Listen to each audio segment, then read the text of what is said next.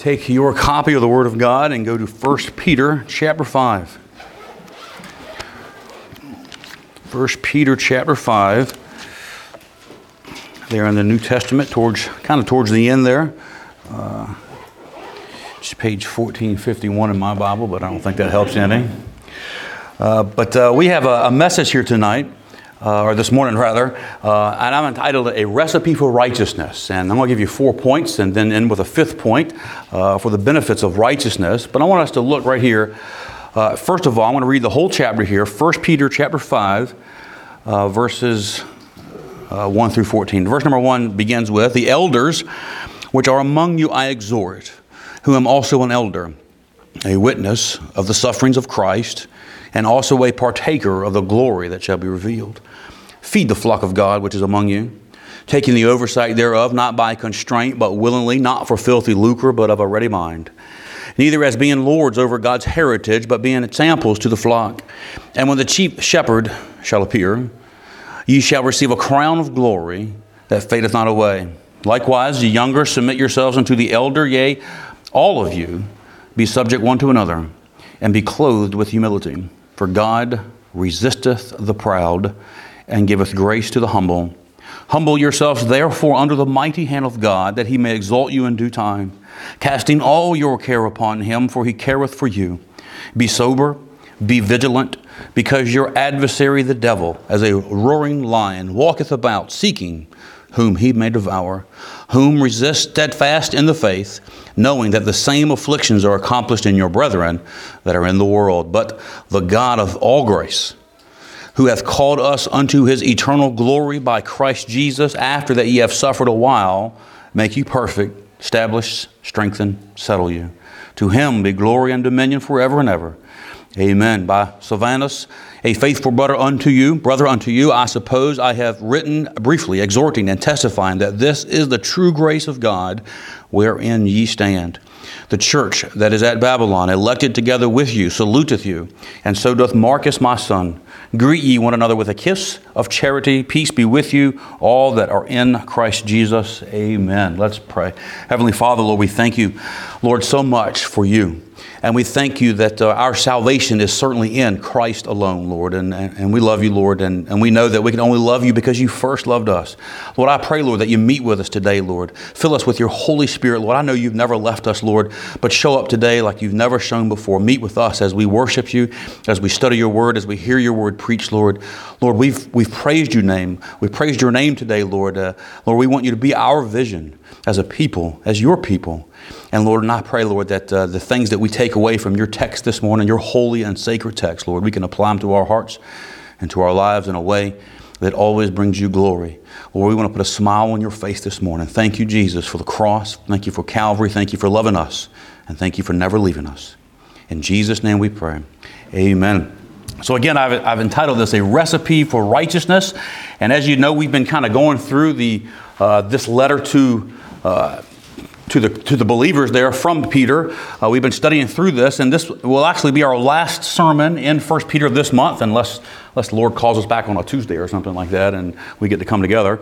But next month we'll be in 1 Thessalonians, Lord willing. And chapter 5, of course, is obviously the last chapter of 1 Peter, and it's believed to have been written about 18 months before the beginning of the second epistle from Peter. 2 Peter, and we almost went there, and I'm not saying we won't go there, but we're planning on 1 Thessalonians. But 2 Peter is definitely more forward-looking. It picks up where 1 Peter takes or leaves off and goes a little bit more into the perseverance of the saints, looking ahead to the return of Christ. And because of Peter's use of the word here in our text here, getting back to 1 Peter chapter 5, he uses the word elders.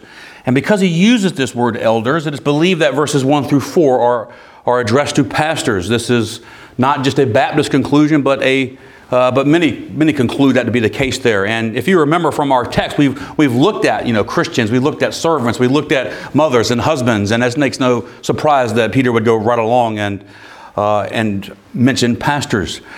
Strong's Concordance states that the New Testament use of the word bishop, the term bishop, Bishop, elders, presbyters, they're all used interchangeably, referring to overseers or pastors of a church. So I'm going to pick on me for a little bit, but in a way that we get to pick on each other together, so to speak.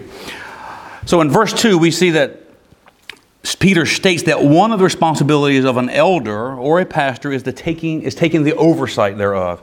He continues in verse 5 with the younger submitting to the elder like sheep to a shepherd. But it's not so much as subordinates, though, but as fellow believers. The pastor is to be Christ-like, a Christ-like example to the flock, and lead as the under-shepherd of the Lord's flock. That is the duty of a pastor. The words "lord over," you see that right there in verse 3, neither as being lords over. That's one word in the Greek, and it means to exercise dominion. But you notice that Peter's writing the pastors not to exercise dominion. That's not his plan.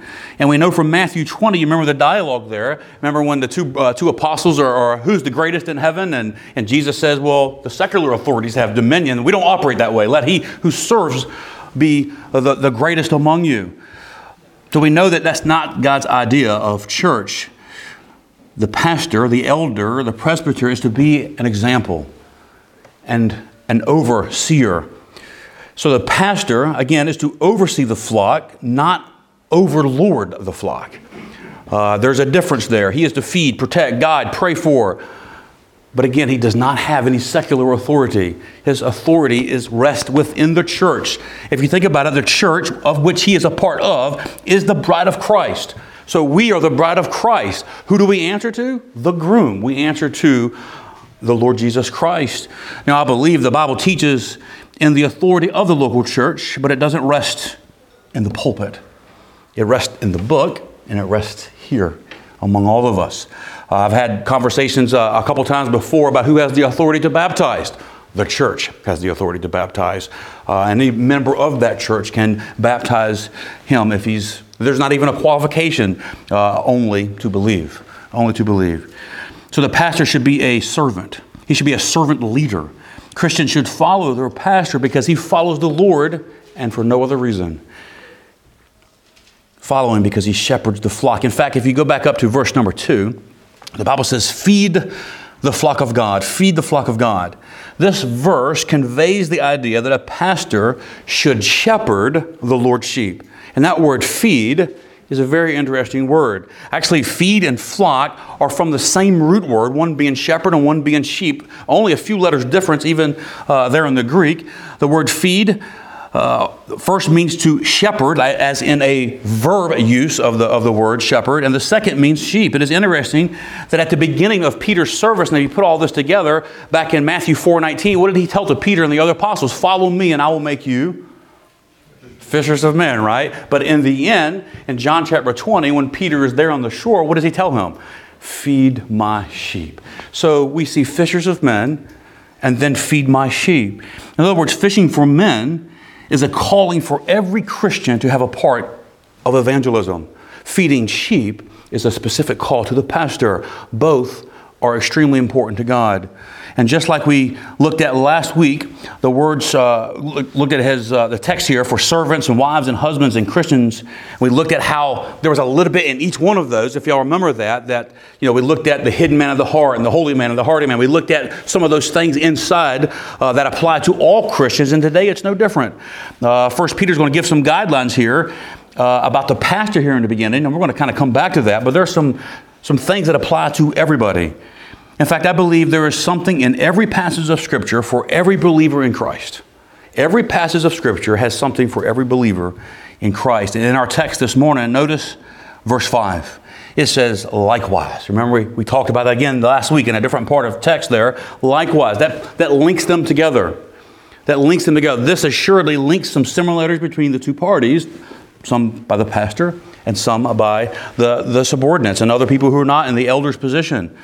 And Peter here begins by writing to elders, and then he writes to the younger, and then he writes to all believers. Notice again verse 5. Likewise, ye younger, submit yourself to the elder. Ye all of you be subject one to another. So in true 1 Peter form, he's going pastor, subordinate, and everybody. Just like he's been doing all the way through the whole text. And this puts all of us, every single one of us, in God's heritage. We're all in the same boat. We're all equal. We're all equal at the foot of the cross. And I believe at the foot of the cross, and I believe as Peter continues here, he gives us what I have taken away here, four ingredients to righteous living, with the fifth point that ties them all together. Fifth point that ties them all together. So first of all, look at verse 5 and 6 together here. It says, "Ye younger, submit yourselves unto the elder. Yea, all of you be subject one to another, and be clothed with humility. For God resisteth the proud, and giveth grace to the humble. Humble yourselves therefore under the mighty hand of God, that he may exalt you in due time." So as we're going through this, we have a recipe for righteousness. You see that on the screen there. And number one, we got to get rid of us. We got to get rid of us. You know, my brother always says the world, the church, they need a whole lot less of me and a whole lot more of Jesus. And there's always room for that. We must reduce ourselves. And I know that, Brother Tyler, I enjoy alliteration. But please don't let that be a distraction, but be an encourager to help you remember these things. So again, we must reduce ourselves in light of Jesus Christ. And if you think about it, as the New Testament opened, what man started the New Testament? I'm not talking about the Lord. What man that God used as a forerunner to open for the Lord Jesus Christ? John the Baptist. And what was one of the things that he said in the beginning of his ministry? I must decrease and he must increase. We must reduce ourselves. And again, there's always room for more of Jesus and less of us. Not just in the church, not just in our room, but in our lives, in our minds, in all that we do. We are simply not the answer to this world's problems. We're not. And if you watch the news and there's part of you, and especially if you're an American and watching the nonsense that's going on in America right now, you want to do something about it. And you want to pray about it. But you know what? We're not the answer. He's the answer. He's the answer for America. He's the answer for Germany. He's the answer for Romania. And you can go on and on and on. Jesus Christ is the answer. We're not. But you know, we can be used of God to still make a difference if we reduce ourselves. It's no surprise, but get this now. As Christ followers, we are to follow Christ. We're to follow Christ. We're to have the mind of Christ. According to Philippians chapter 2, the mind of Christ, I'm just going to try to pull all this together out of Philippians chapter 2. The mind of Christ is a mind that knew he was the Son of God, but made himself the servant of man. That's the mind that we ought to have. Now, unlike our Savior, we generally have a high estimation of ourselves without merit. And I'm not saying we shouldn't have an awareness of our self-worth. We are worth very much to the Lord Jesus Christ. But there is a difference between awareness and arrogance. A big difference. We are to be clothed in humility. I mean, he just didn't say be humble. He said be clothed in humility. I mean, think about what that means. What does that come to your mind when you get up in the morning? You know, as a soldier, you're clothed in soldier garb, you know, whatever you want to call it, you know, your uniform. You're clothed in something that represents something. But we are to be clothed in humility.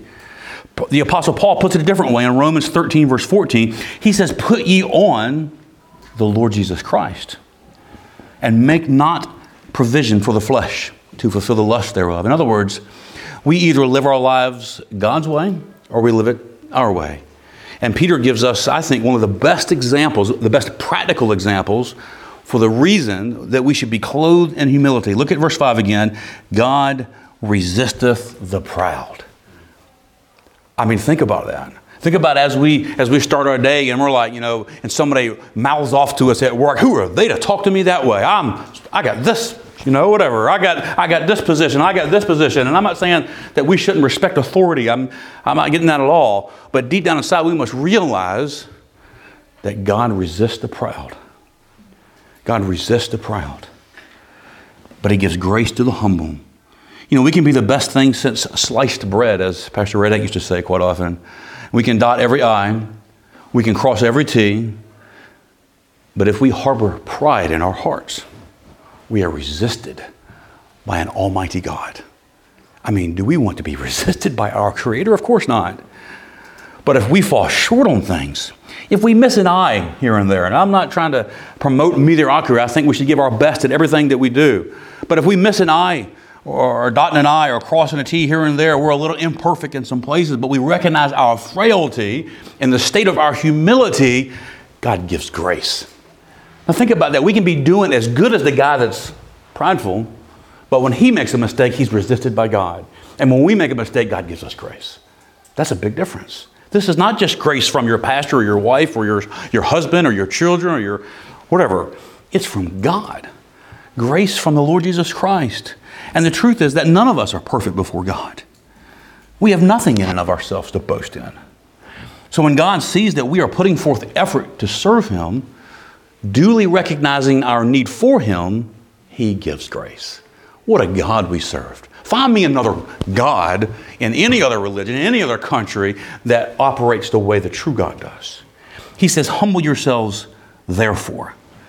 Because of all those things, humble yourselves therefore under the mighty hand of God, that He may exalt you in due time. You want to be greatly used of God? Reduce yourself. I must reduce myself and recognize His righteousness. He's the only one that's worthy. He's the only one that's worthy. And in our recipe for righteousness this morning, the first ingredient is, of course, the reduction of self. Look at verse number 7. The Bible says, casting all your care upon Him, for He careth for you. We must release our cares. We must give them all to Him. Even the little ones. Even the little ones. The big ones, I think sometimes as Christians who've been a Christian for a couple minutes or a couple months or whatever, oh, I'm going through this horrible trial. And maybe it's very, very horrible. Maybe you got a speeding ticket and you were going 20 over and you might lose your ticket, lose your license or whatever. First of all, you shouldn't be speeding. But second of all, once you get in that position, maybe sometimes we have the ability, because it's so big, and we realize how we need Him. But we need Him in the little things too. Even the things that we think we have control over. We must release our cares. We are not just to cast some of our cares upon Him, all of them. Even our anxieties. In Matthew 11, at the end of that chapter, Jesus says, come unto me. Y'all know the rest of that passage, right? Come unto me, all ye that labor and are heavy laden, and I will give you rest. Take my yoke upon you and learn of me, for I am meek and lowly in heart, and you shall find rest unto your souls. For my yoke is easy and my burden is light. Listen, I get frustrated just like everybody else does. All of us get frustrated. We let the circumstances of life come on top of us, and we don't know how to get over them because we try to do it on our own. I get frustrated at things I cannot change sometimes, which is really the most illogical thing to get frustrated at. But as we learned on Thursday night, in our study of Acts, Jesus is there with us. Remember when Saul met Him? Why persecutest thou me, he says. That means when Saul persecuted the church, he was persecuting the Lord Jesus Christ. He is there with us. He feels our pain. Now, He doesn't necessarily care about what we care about. I don't want to be disrespectful there. He cares that we care about it, but sometimes we care about some pretty ridiculous things. Where's Billy? I lost one of my Pokemon, right? God cares that Ty cares, but He don't really care about that.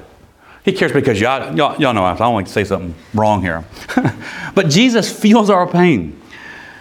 He sees all things from a different perspective. And He knows where the Pokemon is at.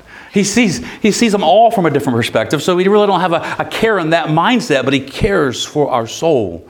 He cares that we care about things. And He will carry any burden you give Him, even the silly ones. You get that passage there in Matthew 8. He is offering His yoke to us. In reality, He's saying, switch burdens with me. Take my yoke, I'll take your yoke. Switch yokes with me. I got this. Carry mine, it's easier. I've already paid the price for that burden. You see, sometimes life gives us burdens that are simply unbearable, and we just cannot carry them. Yes, we play strong sometimes, and we put on a good look, but we know it's just a front, even sometimes for the little ones. Those burdens are killing us. And all along, Jesus is right there with us, telling us, give it to me. Switch burdens with me. If you want rest in your soul, give me your burden and take mine. Listen, it's not a coincidence that Peter writes that we should be humble, that we should humble ourselves before casting our cares right? We must humble ourselves before casting our cares. Because you think about that, if we're not humble, we're taking care of those cares, right? But if we humble ourselves, then we throw those cares, we give those cares, we ask Him to take those cares from us. When we carry those cares, when we carry even those little burdens, we are telling God, I got this, and we're violating our first principle this morning. We're not reducing ourselves. We're saying, I got this. Lord, I know you did all those things, but I got this. And He says, give it to me. I got it all. That's really the secret to peaceful life. Now, remember, peace is not the absence of conflict and problems and all those things. It's the presence of God and our recognition of the presence of God. We somehow view asking God for help in the little things as a sign of weakness. But if you think about it, we are a weak people. We are a needy people. All we like sheep have gone astray. We need God to intervene. And the opposite is actually true of that statement. Recognizing our need for Him and releasing our cares to Him will prove to be a sign of greatness. How do I know that? Look at verse 6 again. Humble yourselves, therefore, under the mighty hand of God, so that you can have a great day. Know that He may exalt you in due time. God will not leave us without His presence. He will always follow through with His word. In due time, we must trust God. We must reduce ourselves. We must release our cares. And then look at verse 8. We're getting a little serious here this morning.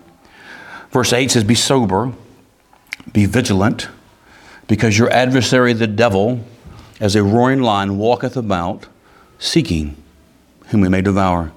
You know, in this passage, Peter warns us that we have a real enemy. We have a real enemy.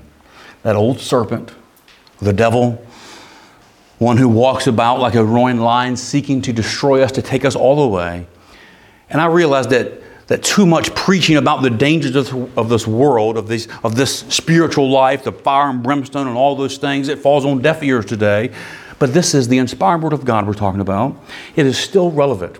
It's always relevant. God, through Peter, is telling us to be sober and to be vigilant. And we talked a couple weeks ago about what it meant to be sober. If y'all remember that, I hope it rings a bell back to you. It means more than just not being under the influence of certain drugs, but a larger warning about being under the influence of anything that's not God or of God. And according to Philippians chapter 2, we are to have the mind of Christ, who of course was always sober. He always had a calm and collected spirit. He was level-headed. But Peter also tells us to be vigilant. And this is where we're going to get to our third point here. This word means, very applicable, to be awake. To be awake. How do we be awake? We follow the Lord, and we're awake at the circumstances that are going on. We have to rise above the rhetoric in this world. There is a lot of rhetoric. There is a lot of this and that going around today. Don't be duped. Don't be complacent. Be vigilant. Be vigilant.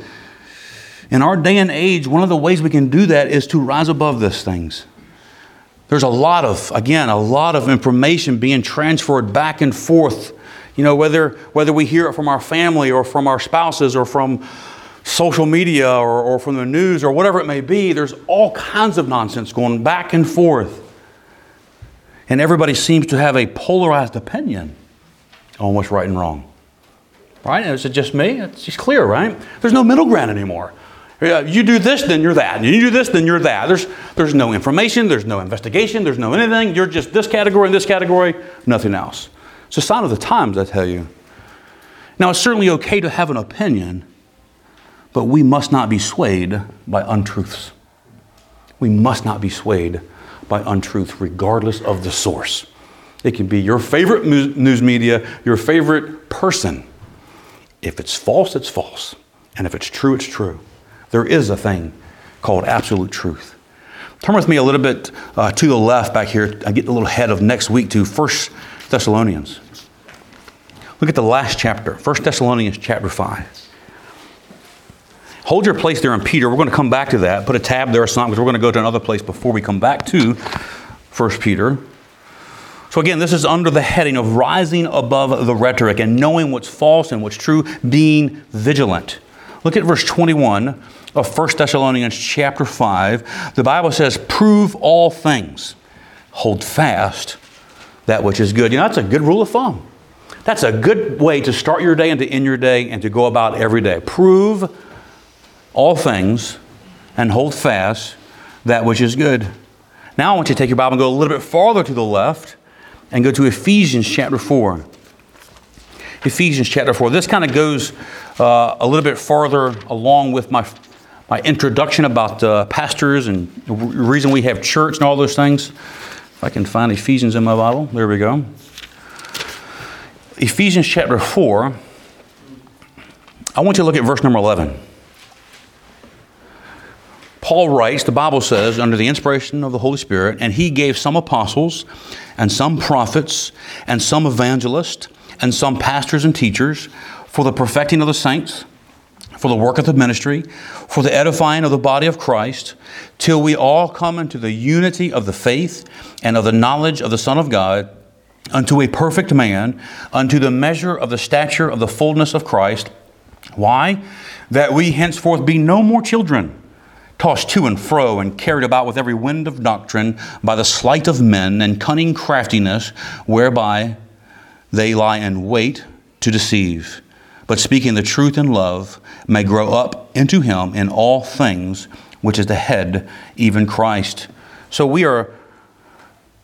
Paul here is writing to the local church, and he is telling us, warning us, that we are not to be children tossed to and fro. We are not to be carried away by the sleight of men and the cunningness and craftiness of men that just lay there and wait to deceive. Christians, we are in this season. This is the season that we're in. Don't be tossed to and fro. Don't be carried away. Prove all things. Hold fast that which is good. Don't be deceived. Be vigilant. You know, the world, those outside of God's people, they desperately want God's people to stoop and be entangled with the world. There's no doubt about it. They want us to be entangled with the world's affairs, and by far and large, Christians are falling by the droves. We must rise above this. We must rise above it. We must have an eternal perspective, a heavenly perspective. Now turn with me to 2 Timothy, back to the right a little bit. 2 Timothy chapter 2. These are important things, and I want you to see them in the text. 2 Timothy chapter 2. Probably one of my favorite chapters. I know I got a lot of favorite chapters. 2 Timothy chapter 2. Now this is a great passage. But I want to start by reading verse number 1. He says, Thou therefore, my son, be strong in the grace that is in Christ Jesus. Verse 2 says, And the things that thou hast heard of me among many witnesses, the same commit thou to faithful men, who shall be able to teach others also. Thou therefore endure hardness as a good soldier of Jesus Christ. Now get this now. Verse 4, No man that warreth, no soldier of Christ, entangleth himself with the affairs of this life, that he may please him who hath chosen him to be a soldier. No man that warreth entangleth himself with the affairs of this life, that he may please him who hath chosen him to be a soldier. In other words, a good Christian soldier, and I'm not talking about taking lives, I'm talking about the delivery of eternal life. God uses us to do these things. We are not entangled with the affairs in this world. We don't ignore them. We certainly deal with them, but we are not entangled. That word entangled sounds just like it is. It's like a bug caught in a spider's web. We are not to be entangled in the world's affairs. We must rise above this rhetoric that's out in this world today and view the world through God's lens, through God's eyes. We must not understand these affairs. Here's the important part now. We must not understand these affairs with the heart and mind of a fallen man, but with the heart and mind of a redeemed man. And there is a big difference. It changes everything. And truthfully, this verse and the next verse tell us who really is behind the rhetoric, the false rhetoric that is, and what the rhetoric that falls short of bringing glory to God. And that, of course, is Satan. And if we are to live a victorious life of righteousness, we must do so in humility. We must cast our cares upon Him. We must be extremely vigilant in these days and all throughout the New Testament age. But look at verses 8 and 9 again, back in 1 Peter. 1 Peter chapter 5, he says, Be sober, verse 8, Be sober, be vigilant, because your adversary, the devil, as a roaring lion, walketh about, seeking whom he may devour, whom resist steadfast in the faith, knowing that the same afflictions are accomplished in your brethren that are in the world. We must resist the devil. Very clear. And I realize that some critics of Scripture may challenge the words of God today. But these are not just filler words. These are inspired words. We have an enemy. We don't like focusing on the enemy. We shouldn't focus. We don't like talking about him. But it's like your flat tire in your car. You can ignore it all day long, but it's still flat. You have to go fix it. You have to deal with it. We have an enemy. We must resist him. On one hand, it's kind of common sense for God's people to resist the things that resist God. But on the other hand, it's interesting that God felt that he needed to write Resist the Devil to God's people. This is a book to believers, by the way. 1 Peter is written to believers. And in that, he's telling believers, and by the way, I know I probably don't need to say this. He didn't caveat it with that. He says, resist the devil to believers now. Resist the devil. We are to resist the devil. We are to oppose Satan and his influences. Because it is written, it implies that some Christians were not resisting the devil, or some of us are not resisting the devil. And then he also says when we resist, we must do so in faith. We must do so. Whom resist steadfast in the faith. Here's kind of how this works. God says to do something, but God always requires an element of faith for us to follow. Satan comes along and says, hath God said? And he shows us something that doesn't require faith to follow. And now we have a decision. This is clear to follow. This is unclear to follow because of our lack of faith. God says, have faith. Resist him in the faith. I hope that makes sense. Resist him in the faith. And Peter is telling us to trust him no matter what. I've mentioned it many times. That sometimes tomorrow, even the next hour, is darkness to us. We cannot see beyond our faith. It's short-sighted, myopic, or however you want to call that. And we're holding on to God's hand, and he's leading us into the darkness. Hold on. Follow him. Trust him, and resist the temptation to not follow him. Resist the devil. We are to resist him steadfast in the faith. I like that word, steadfast. It means to be unmovable.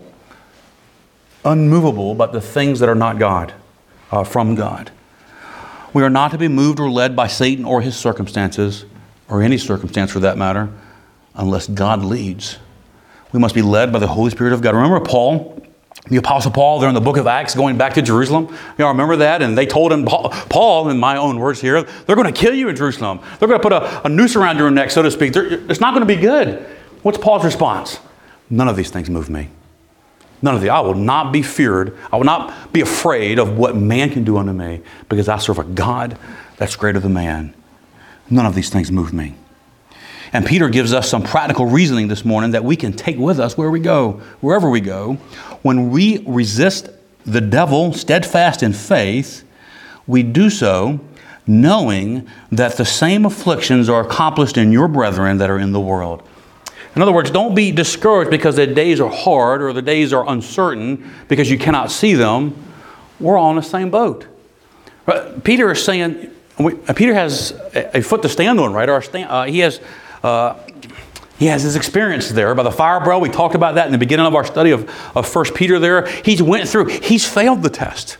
He's denied Christ. And he says that the devil that tempted him, that ripped him apart, that devoured him, he wants to do that to you and to me, but he's not putting it in a negative context. He's putting it in a positive conflict as saying, look, Shannon, you're going through some things. I'm going through some things. You're not special in that mind to Satan. Satan wants to destroy everybody. We're special to God, but it's not like, sometimes you're going through something like, man, everybody else has got it so much better than I got it. Peter says, it's the same devil. It's the same devil doing the same thing to you as he's doing to somebody. And things come in season. Maybe your season is down here and your neighbor's season is up here. But it's the same devil trying to destroy us, especially if you're living for God. Especially if you're living for God.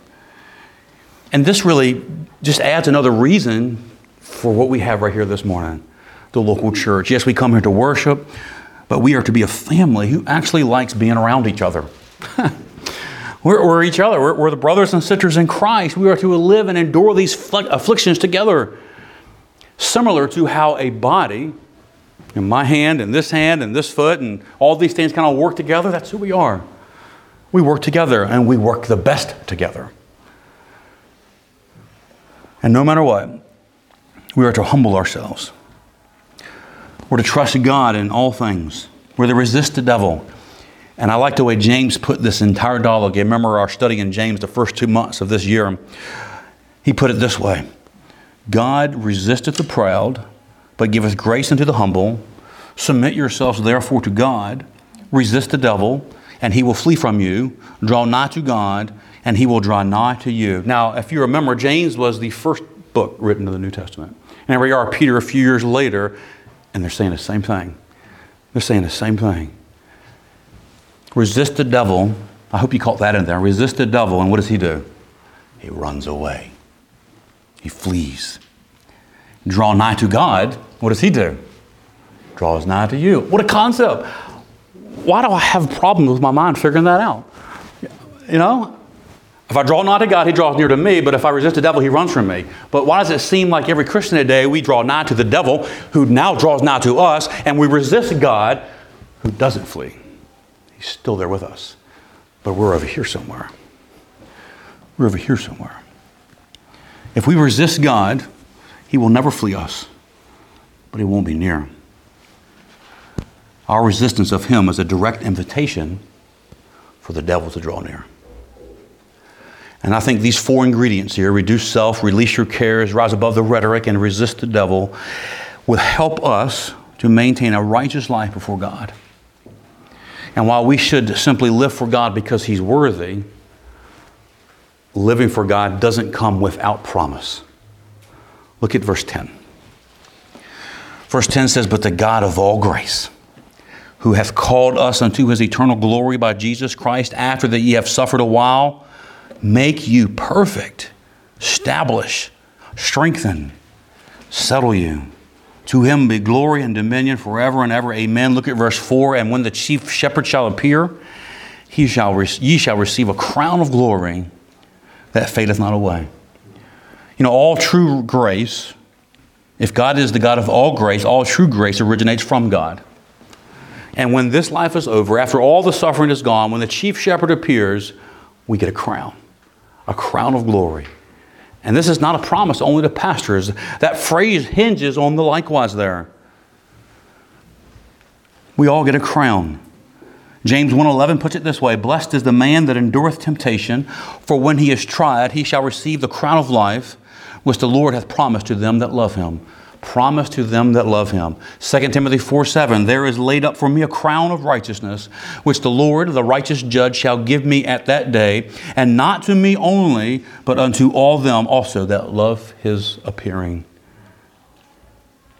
1 Timothy 1:12 says, I am persuaded that he is able, God is able to keep that which I have committed unto him against that day. In other words, when I live my whole life, I'm committed that he's going to keep his promise to me. And that promise is a crown. And quite honestly, I think that's one of the least things we get.